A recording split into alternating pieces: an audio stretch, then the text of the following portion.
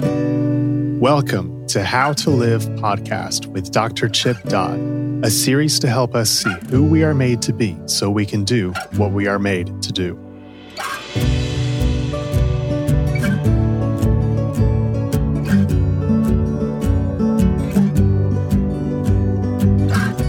So by taking the risk of addressing our fears, we can actually move into our best lives now, the ones we're created to have, the life that we can actually live, which is in the present.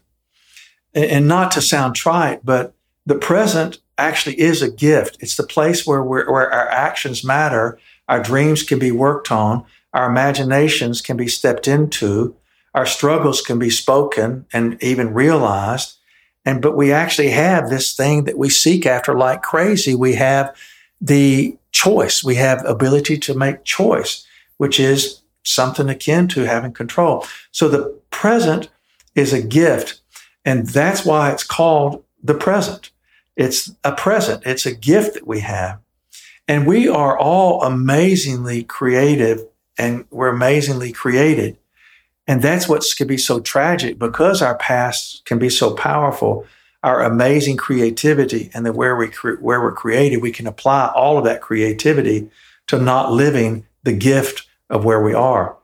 And we're born with essential capacities that become the ability to dream of a future, to imagine it, to hope for it, even to hunger and thirst for it. We can have a passion for our dreams and work towards their fulfillment, because that's how we're created.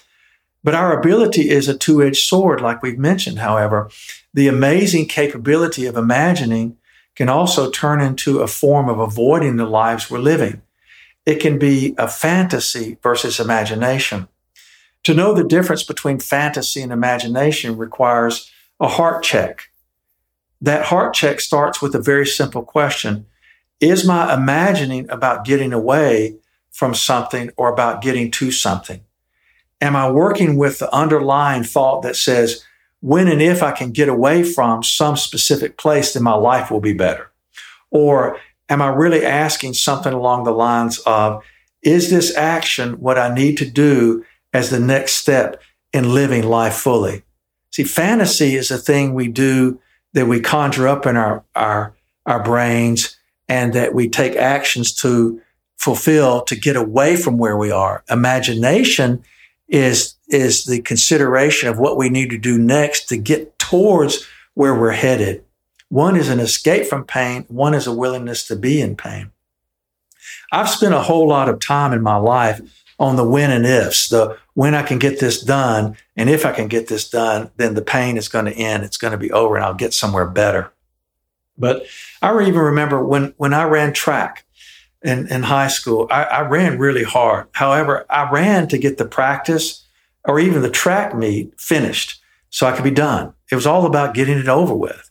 Of course, it made sense to want to get it over with when we were running 20 300s for practice. But actually, that's not the point at the moment. I mean, I understand that there are things we do want to get over with. But we need to have to get them over with an eye on the prize, more than just an eye on something ending. And I remember when I worked on a concrete crew, prepping sites, making concrete pours, I spent a whole lot of time looking for cloud buildup, hoping for rain. If it rained, we could usually leave. When I worked towards my PhD, I spent a great deal of time getting the next project over with. If I could get the degree, then I could move on to the, quote, productive life, unquote. And when my children were in diapers, I could hardly wait for them to get older so they could start driving in 16 years. I was wishing my life away to get somewhere else all the time. I wasn't actually dreaming as much as I was looking forward to a day that doesn't exist, a place away from fear, a place away from concern or pain or passion for that matter, or the work of caring or struggle or sacrifice, all that makes up being loved and loving others and loving living. I was running away from. I wasn't living the day. I didn't see the present as a present. I was becoming an expert in the life I did not have, more than I was experiencing, living in, and appreciating the life that I did have. That's amazing recognition for me when it hit me. I had become an expert in living the life I did not have, instead of being good at living the life and appreciating the life I actually had. It was a painful awareness. But see, if we let ourselves struggle in the present with where we are emotionally, and we do that struggle with others, we can have a lot more living fully in the life that we have now. I didn't know about things like that then. I didn't know how to address life emotionally and relationally back then. I always thought that living the life I had was somewhere else. I didn't realize then that my best life was in the present, even sometimes when the present is a real, genuine struggle. Of course, I'm not saying that we need to find gratitude or appreciation in onerous experiences any more than I found appreciation in running the 2300s or terrible football practice or two-a-days. But even then, when we look back, knowing we did them, if we could have been more in the present of them, even they would be richer memories. So I'm not saying we go looking for onerous experiences, but I am saying that we can miss a lot of extraordinary beauties and gifts if our eyesight is always on the horizon. Our best life may be now, living fully where we are, not missing the good while trying to get somewhere better. When the opportunity comes in the past, when the opportunity used to come to me in the past, I can't do it as much as I wanted to, maybe as I wanted to in the past. But I used to go over to the local university here in Murfreesboro at MTSU, and I'd run stadium steps. And I did it because I could, not because I had to. I did it because of the freedom to get to at my age, to be able to just go feel it, go see it. And I remember back then when the wind was blowing at times in the stadium, the whole place would turn into a giant wind chime as the breezes would catch different angles of the metal structures, and it would make whistling sounds. And I enjoyed the whistling of the wind when I was running the stadium steps. And when it was really hot, I would sweat like crazy. And I'd be grateful sometimes just to get to be there. The sounds and the echoes of the town around the stadium, I could hear it in the late afternoons. And I could remember in those afternoons growing up in that town. In fact, even years and years before, when there was a track in the stadium, that's where I used to do my thing in high school, trying to get it over with. And now, as a much older man, I was appreciating the ability to just get to be in that heat and enjoy it. And I'm also, when I was in the stadium, sometimes I would just be grateful that I was able to return to my hometown after being gone for so many years.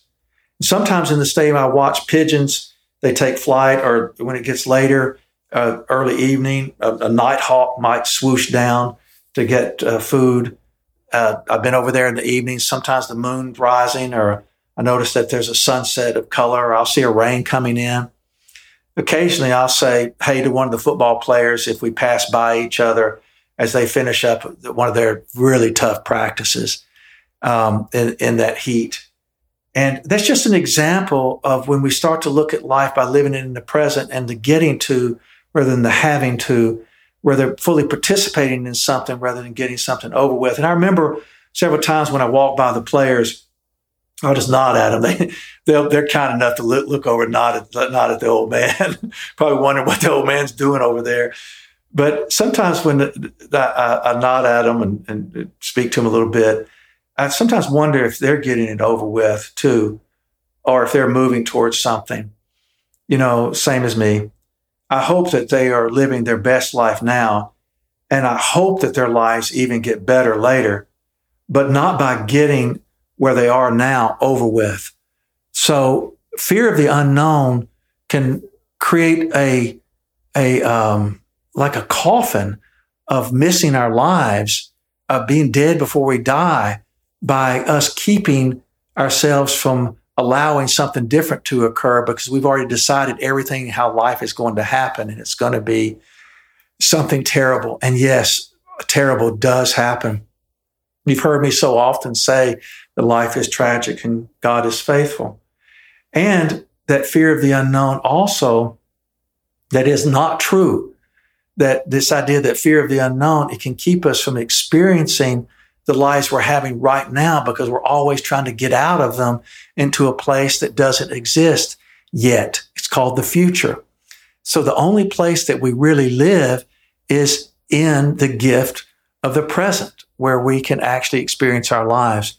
That does not mean that we don't plan for a future, because the present is made to be lived towards where we're headed, not dictated by the past beyond what wisdom the past can give us. Hope takes us to our future, and experiencing our lives emotionally and spiritually in the present, in living with ourselves, others, and God, is how we can experience the possibility of a future in which we thrive. So fear of the unknown, to repeat, is a misnomer. It's not true. We fear the past recurring. The future is the place where our imaginations can come true, or we can grieve the fact that they weren't fulfilled, but appreciate all the effort and joy and experiences we had to go to a place where there's either fulfillment, almost fulfillment, or the fulfillment of knowing we went. So thank you for listening. I appreciate it so much, and God bless you, and I look forward to speaking with you again. Thank you.